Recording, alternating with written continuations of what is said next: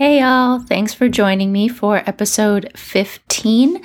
This is the fourth episode in the Everything I Know About series, where I give bite-sized knowledge on a variety of topics and tip my hat to those who have helped me along the way. So this episode focuses on my third mentor that I worked with in my graduate program, Ellen Dore Watson. You can learn a bit more about her from a link I've provided in the show notes. So just a little bit of background on where I was at this stage of my graduate career and why I wanted to work with Ellen. I really wanted to work with her because she was different than most of the other mentors in the faculty in that she was a translator. So she wasn't just a poet, and not that that's a bad thing. I technically am just a poet. But translation requires a lot of different skills, many of which aren't used when you're writing your own poetry, and some of which can be translated, if you will, into that skill set as well. The other reason was she was just a very free spirit, very lively, and I certainly wanted to work with someone with that much energy. And she had also worked with another poet I really admire, Adelia Prado, which if you want to learn more about Adelia as well, I'll provide a link in the show notes if you want to search her up a little bit, kind of going off of what we talked about yesterday, being curious, right? So at this point in my graduate career, I needed to work on a thesis, so a long essay, about 15 to 20 pages, as well as prep poems for my final semester, in which I'd put together a full-length poetry manuscript. So in short, this was the revision semester, not only of my own poetry, but also of this thesis paper, which, while not huge, 15 to 20 pages isn't terrible as far as theses go. They're usually about 50. It was still a lot that I needed to put into those pages, as well as a lot of revision and a lot of thinking about the future and how I would revise my work to put it into a manuscript to prepare for that. So last episode, I talked a bit about some exercises for revision, but now I want to talk a bit more about the nitty-gritty of that process. So my other mentors gave me guidance as to how to revise my poems. And while I wrote short essays in my first two semesters, in this particular one, as I mentioned, my thesis really needed to be polished. It wasn't like a regular class where you hand in one essay, you can revise it if you want for a better grade. This one, it really needed to be polished. So Ellen saw at least, 3, 4 or more drafts of that paper. And I have to say she was very direct, and this is sort of where the nitty-gritty part comes in, because unlike my other previous mentors who made suggestions and gave me guidance, Ellen rewrote some sections to show me guidance. She wouldn't just make the suggestion, she would rewrite. And one time, actually, she crossed out pretty much every line of a single poem, which essentially told me I needed to start over. In no uncertain terms, right? I mean, other mentors earlier in my career may have said, well, maybe come back to this later, whereas she just crossed everything out. And, it hurts a little bit, but sometimes you need to be a little bit hurt to grow. Now, as I mentioned also earlier, there's a lot of, now that we're in the fourth episode of this podcast series, there's going to be a lot of references to other episodes within the series. So I gave some exercises for revision, particularly in the last episode, episode 14. But now I want to talk more about not being so gentle with yourself. As I mentioned, Ellen was very direct. And again, sometimes you need to be hurt in order to grow. Now, not excessively, but, no pain, no gain, right?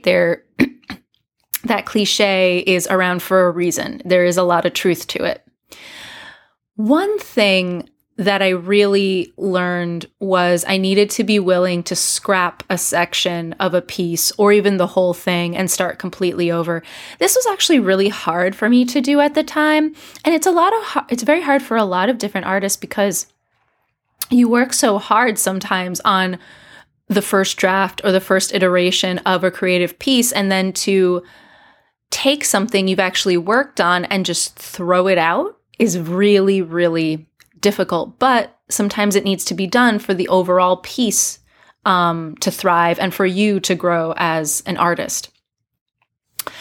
I also, in addition to Ellen, after my graduate program, I did take some cues from the writer Anne Lamott. In her book, Bird by Bird, she has an essay called Shitty First Drafts. It's a really great essay. It's a funny title, and it is a funny essay, but there, I think, is a lot of wisdom in what she says. And now I'm going to read a portion of her first paragraph of this essay. She says, about shitty first drafts, she says, all good writers write them. This is how they end up with good second drafts and terrific third drafts. People tend to look at successful writers who are getting their books published and maybe even doing well financially, and think that they sit down at their desks every morning feeling like $1 million, feeling great about who they are and how much talent they have and what a great story they have to tell, that they take in a few deep breaths, push back their sleeves, roll their necks a few times to get all the crinks out, and dive in, typing fully formed passages as fast as a court reporter. But this is just the fantasy of the uninitiated. I know some very great writers you love who write beautifully and have made a great deal of money, and not one of them sits down routinely feeling wildly enthusiastic and confident. Not one of them writes elegant first drafts. So when I first read this, again, it was sometime after my graduate program, I knew this to be true just as a writer myself. I knew I never wrote elegant first drafts. Maybe out of the hundreds of pieces that I've written over my lifetime, maybe once I written a draft and the final product wasn't that much different. It came out almost fully formed. That almost never happens. It's almost a fluke. So I knew elegant first drafts are really a thing of myth. They don't really exist. But to have an accomplished writer put it into words was also refreshing. Even though I had my MFA, a newly minted MFA at the time, and I did consider myself a writer, I didn't have a book at the time, and I certainly wasn't making loads of money off of my writing. I'm still not, and that's okay. But to know someone who makes a living off of her writing to say this, and to know she was in the same boat as I am, was really nice. It's always nice when you're going through a struggle or struggle with a certain area in your life. It's always nice to know you're not alone. So you might be thinking, how can I just do that? How can I write this shitty first draft without, being sort of intimidated by it? And my advice is, let your shitty first drafts be what they want to be. Let whatever needs to come out simply come out. One way to do this is let it be what it wants, or let the piece be its own organism. Now, this sounds really weird, but rough drafts often have a mind of their own. If you've written for anything, in undergraduate, high school, or even if you're a creative writer or work in another medium like painting or sculpture, that a lot of times you have an idea in mind and have an end point, and then many different things happen over the course of actually putting a piece together. So in that vein, you may have an idea for the structure of a play or a novel or an artwork, but for some reason it just doesn't work and you don't know why. And I'd encourage you not to strong arm your piece to fit your original idea. I mean, you can do it. I have, but the finished piece, I can tell you, will suck if you do this. Just go with it. Let the piece guide you, which may sound very woo-woo, but if you're trying something based off an original idea and you just don't feel it, it's not vibing with you, it's not working, you don't like it, try something else. as I like to say, grow with the work and let the work teach you. Because through the process of revision, you will learn, right? Things that work for you, things that don't. And as a result of this experimentation, your piece or pieces that you're working on will develop as well. And you grow in such that you add more tools to your creative toolbox, whether it applies to writing or visual art or podcasting or some other medium. And I really like that metaphor of the toolbox because you can fill it with all different types of things. So for myself as a writer, some things in my toolbox are, as mentioned in the last episode, maybe Xing out unnecessary or boring words. Another tool could be rhyming.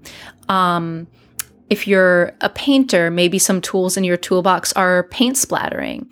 Maybe another tool is painting with found objects like sticks or leaves.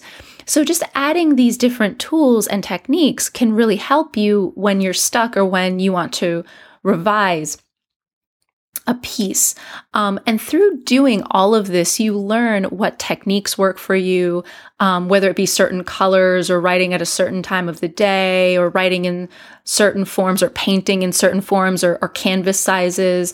And your work also blossoms and develops as you do. And I would also encourage you to sort of throw questions at your piece. With what you have in front of you, wonder like, hey, do you want to be in a form? Do you want more blue instead of so much red? It's a hard thing, right? But it is a lot of play. While it is a nitty-gritty process and sometimes ruthless, there is a lot of play and experimentation involved, which can be a lot of fun. And I'll talk a bit more about play in tomorrow's episode 16. Another way to go about revision is one way that Anne Lamott suggests is a sort of 3-draft process. Now, this applies to writing. She's talking mostly about writing, but I think it can also be applied to painting and, adapted to other media as well. So the first draft she calls the child's draft. Now, children, right, they're messy, they're loud, they can sometimes be obnoxious, they don't play by the rules. And this is often what the child's draft is. It's this messy, loud, unruly draft.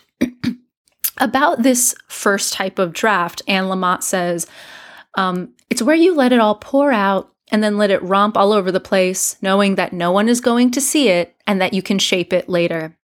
You just let this childlike part of you channel whatever voices and visions come through and onto the page. If one of the characters wants to say, well, so what, Mr. Poopy Pants? You let her. No one is going to see it. If the kid wants to get into really sentimental, weepy, emotional territory, you let him. Just get it all down on paper because there may be something great in those 6 crazy pages that you would never have gotten to by more rational, grown-up means. There may be something in the very last line of the very last paragraph on page 6 that you just love, that is so beautiful or wild that you now know what you're supposed to be writing about, more or less, or in what direction you might go. But there was no way to get to this without first getting through the first 5.5 pages.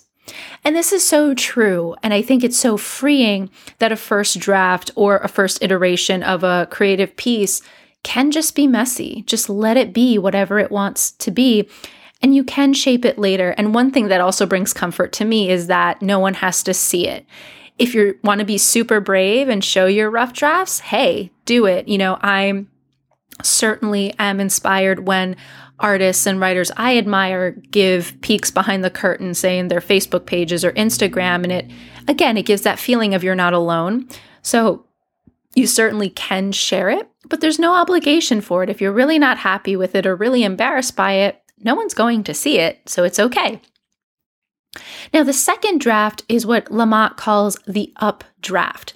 This is really where you get into serious revision. You cut what's not necessary. And essentially, this is what my mentor, Ellen, did for me. And she was ruthless with this second draft, with the updraft. She took my first drafts and really, again, cut, reworded, crossed out, drew arrows to show where things maybe should go or, might be better.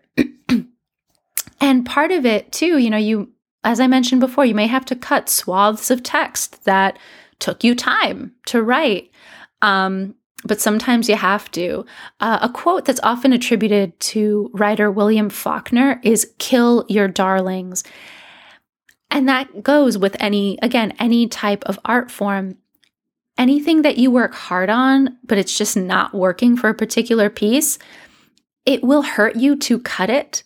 But if you kill those darlings, those things that are precious to you, in service of the larger work, you and your work will be better for it. And it'll get easier as time goes on. And for the third draft, Anne Lamott calls it the dental draft. This is where you make the final superficial polishing changes. Are there any lingering spelling mistakes or grammar errors, or, can something be shaved down just a little bit, or maybe cutting a sentence, or, so there is still revision, but nothing as drastic as the updraft. So in addition to Lamott, the rap rock band Linkin Park also talks about the revision process in a 15-minute video they made documenting the artistic process for making their second album, Meteora. And if you'd like to check it out, which I do highly recommend, it's only 15 minutes.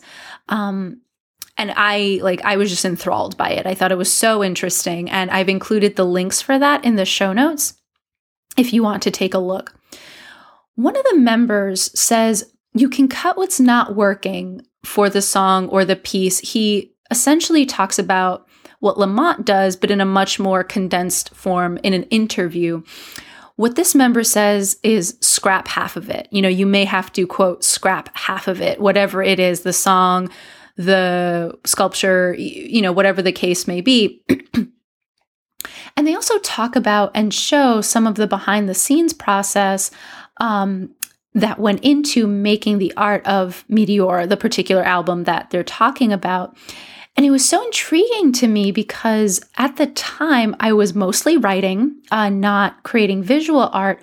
So to see the layers pulled back from the finished product in a medium I wasn't working on at the time was really cool. And it gave me insight, much like Lamott's piece, that every creative endeavor, it goes through some kind of transformation, some what I like to call the amorphous blob stage, where the piece isn't really much of anything, but it's on the page. And even that blob eventually becomes a finished product or piece that, you've worked hard on and has evolved.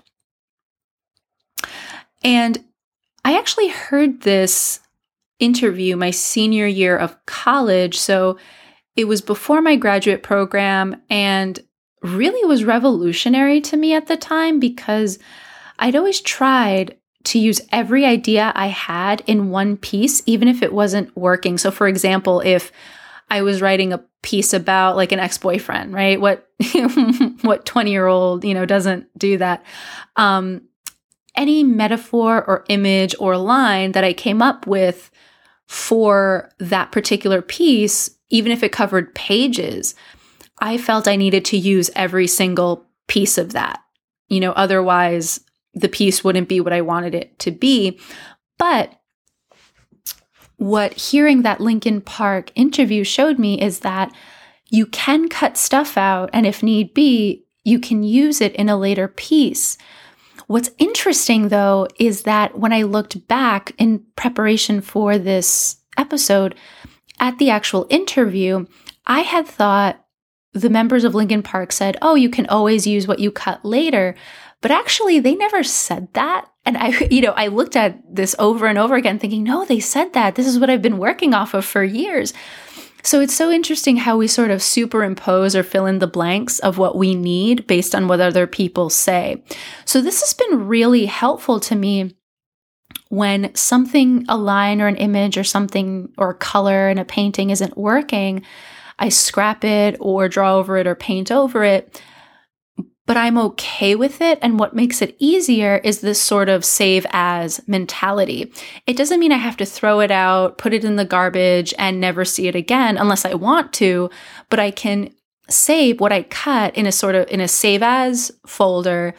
And if I want to, I can go back later and use those fragments in a different piece or even a number of pieces.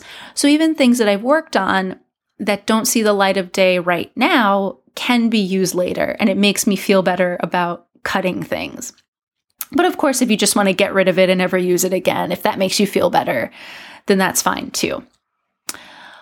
Now, to sort of wrap things up, I want to also mention that while I have given some ideas here for revision and for being ruthless, I ultimately want to say that what Ellen taught me was intuition. And this is difficult to teach or even to articulate, but through practice, you gain intuition of what is right for a particular piece, what works for you, what doesn't. And after you create for a while, interestingly enough, you become more open to trying new techniques and playing, but you also know when something just isn't working. And again, it's a delicate balance, and it's a skill that you hone by doing. It's not like you can take a 1-hour webinar and have intuition, boom, bang, and you're done. It takes practice. And, it comes with experience. And as I mentioned, practice as well. So if you're thinking, well, I don't know what's working for a piece, play. And the more you play and practice and explore, the stronger your intuition for what works for pieces and what doesn't work, the more it will come and the stronger it will get. So don't be discouraged if you're stuck with a particular revision. Step away and come back to it later. And as you practice, you may just realize you need to play a little bit more, try something different, or as Ellen would probably say, just scrap everything and start over. But you can do a save as. In the next episode, I'll talk more about play and give some ideas of how to do this if you are stuck with a creative piece.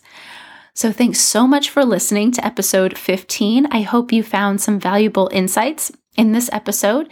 If you have any comments or questions, or you just want to continue the discussion, reach out to me using the links in the show notes. And if you like the podcast, I would be honored if you would rate it. Thanks so much. I will see you guys tomorrow for the final installment of the Everything I Know About series.